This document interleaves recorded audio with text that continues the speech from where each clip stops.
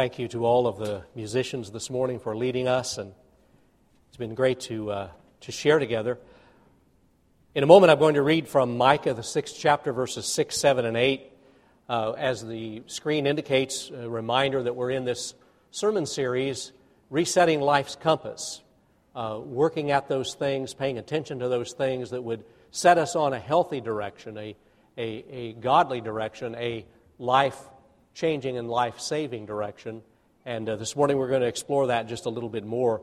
And I'm going to read from Micah chapter 6, verses 6 and following in just a moment. I want to begin, though, by offering a prayer as we bow together and as we're in God's presence and as we simply wait in God's presence in some silence, and then I'll voice a prayer on our behalf.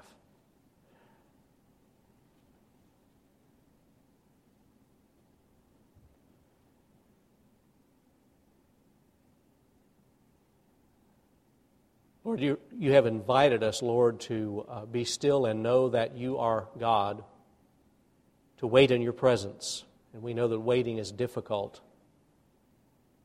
And some of us are waiting for some very important things. You know our hearts. We pray that you'll fill our lives with patience. We pray that you'll help us when we worship you and when we pray and when we walk with you to be willing to have the courage to unburden our hearts, to pour out everything at the foot of the cross, and to trust you with our lives. We pray for those who are struggling today with illness, with relationships, with job and financial pressures, with personal concerns that perhaps they can't even share with someone else. But you are God, and you're the healer, and you're the blesser. So we pray that today, in a special way, you'd pour out grace on each of us. Pour out grace upon this congregation, upon this nation, upon this world, that we might know your touch and your anointing, that there might be spiritual renewal within our hearts, that you might guide us with your wisdom to be faithful in all things. Bless our church, the Upward Basketball and Cheer, and all of the ways that we reach out in the community, all of our mission partners today. For the men and women in armed forces, that you would care for them and protect them. For places of conflict, particularly for our partners in Ukraine as they struggle to find stability there. Dear God, we pray that you would superintend your world today and care in a special way. So God, we offer our praise to you. We adore you and love you.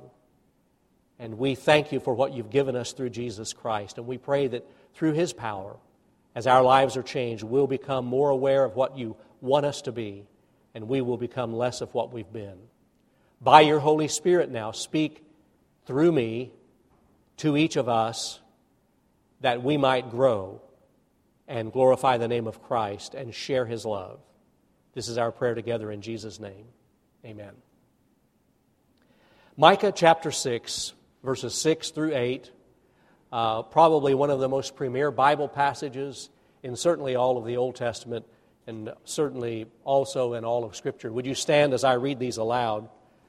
Micah 6, 7, and 8.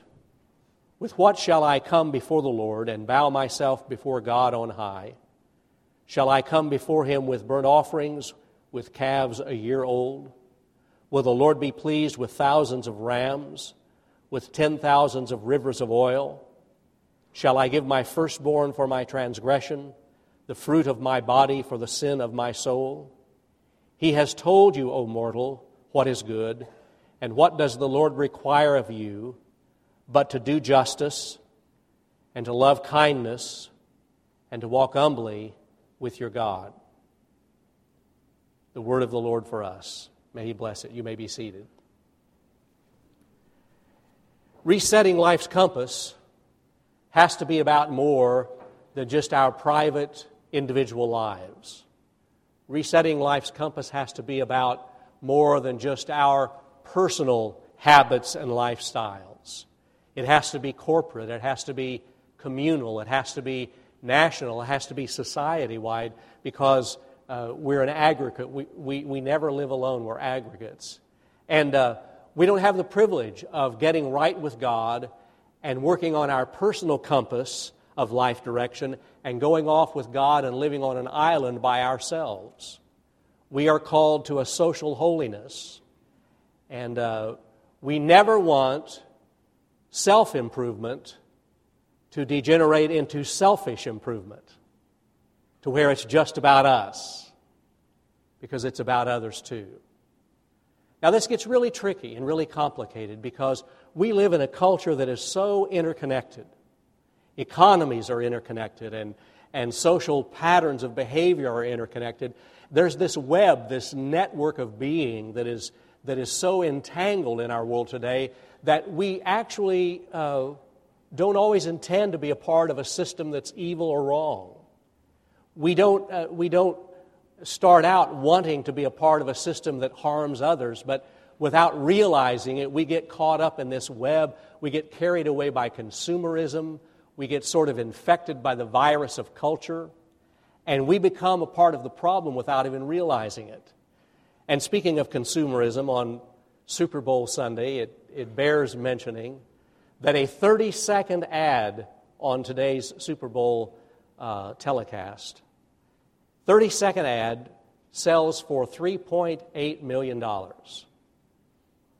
And I looked it up. On the last 10 years, the last 10 Super Bowls, you know what advertisers, merchants, sponsors have spent on advertising for the Super Bowl the last 10 years? $1.85 billion. And you can't help but think what that might do to feed hungry people, or to house homeless people, or to fix some of the systems that are wrong in our world today. And by the way, speaking of advertising, there's this great quip by G.K. Chesterton. He lived in another day, and I love this.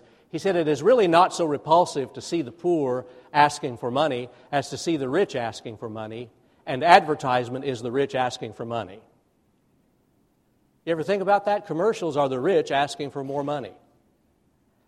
And we say, oh, it's so off-putting to see a poor person out at the intersection begging. Well, is it any better to see rich people begging?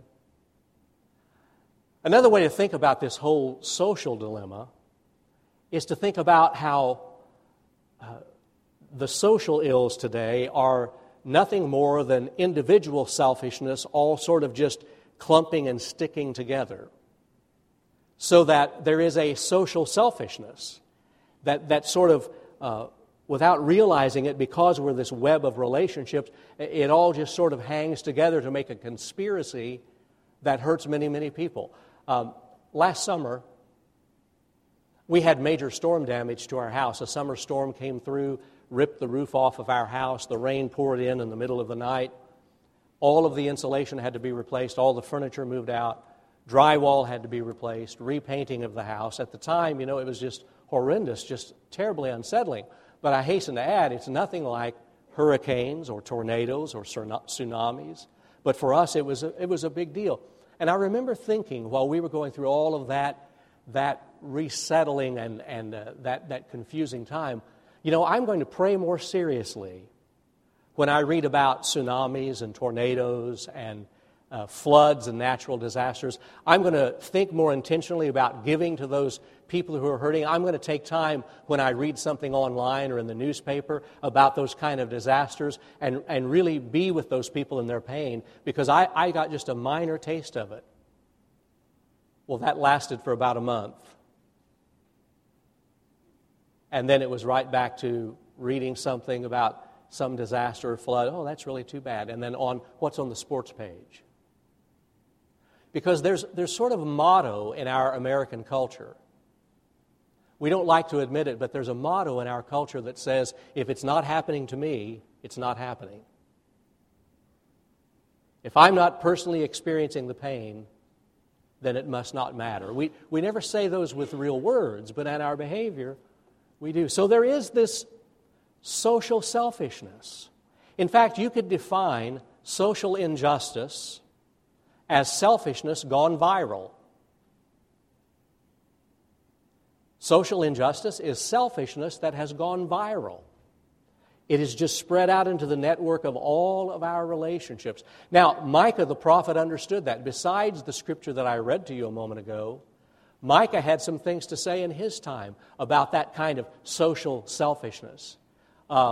In Micah 6:10 through 13, do you expect me to, he's speaking for God now, do you expect me to overlook obscene wealth you've piled up by cheating and fraud? Do you think I'll tolerate shady deals and shifty scheming? I'm tired of the violent rich bullying their way. And then in 7:3, he says, they've all become experts in evil. Corrupt leaders demand bribes. The powerful rich make sure they get what they want. And on and on. That's just a sampling of what's in Micah and his comments about this social selfishness that just sort of infects an entire culture. If you really want to figure out if the social compass needs to be reset morally, just ask yourself this. In that culture, are the little things made big and the big things made little? Are the important matters treated as if they're trivial? And are the trivial matters treated as if they're important? Another example, and I'm picking on the NFL today, but that's just the way it goes. You've heard about Deflategate, the scandal about the underinflated footballs supposedly in the AFC Championship game a couple of weeks ago. The cry that went out, it's unfair. It's unfair, and it is. And I want to go on record as saying that I think that professional sports ought to set a standard of integrity, if for no other reason than because of all the young people that follow it, besides the fact that fair is fair. But I also want to hasten to say, do you think an underinflated football is the most unfair thing that's going on in our world today? But look how much press is given to that. And look hard and see if you can find an article in your favorite news feed about Nigeria and the Boko Haram who are slaughtering children and innocents. 90,000 Christians have been displaced in Nigeria. See, the big things are made small, and the small things are made big. That's when you know that the social compass needs to be reset. And in our own community and region, the homelessness, the hunger, the embedded racism, the racial tensions that are everywhere, those are real issues. But nobody wants to talk about those things. We want to talk about an underinflated football being unfair. Talk to the children of Nigeria about what's unfair. Talk to some hungry child this week at school who didn't have breakfast about what's unfair. We watch Downton Abbey, and we shake our heads at the 1930s British system of privilege. That because you're born in the Crawley family, you live upstairs with all of this comfort. And if you're born to a servant class, you live downstairs waiting on them. And we shake our heads and laugh at such a culture that would have values so skewed that we just can't understand. And we can't even see the embedded privilege that exists in our own system. We go see the movie Selma. And we go away saying, how could those people be so filled with hate that they would deny voting rights? How could they call people those names? How could they take sticks and beat those people? How could they be so blind to the prejudice and bigotry that they're living out? And then you have to walk away and think, 50 years from now, what movies are they going to make about us?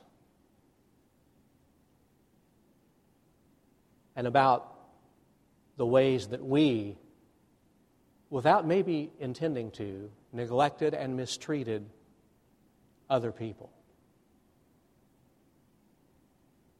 It's always easier to see in some other time or some other culture. And so in the midst of this, we hear Micah's words.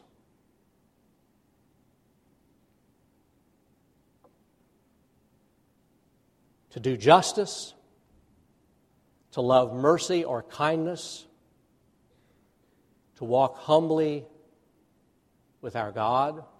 And notice, they're all verbs.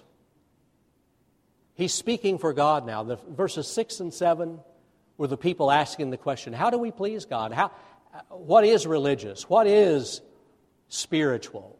How do we reset our moral compass? The people are asking the question. In verse 8, Micah speaks for God, and he uses verbs. Do justice, love mercy or kindness, walk humbly with God.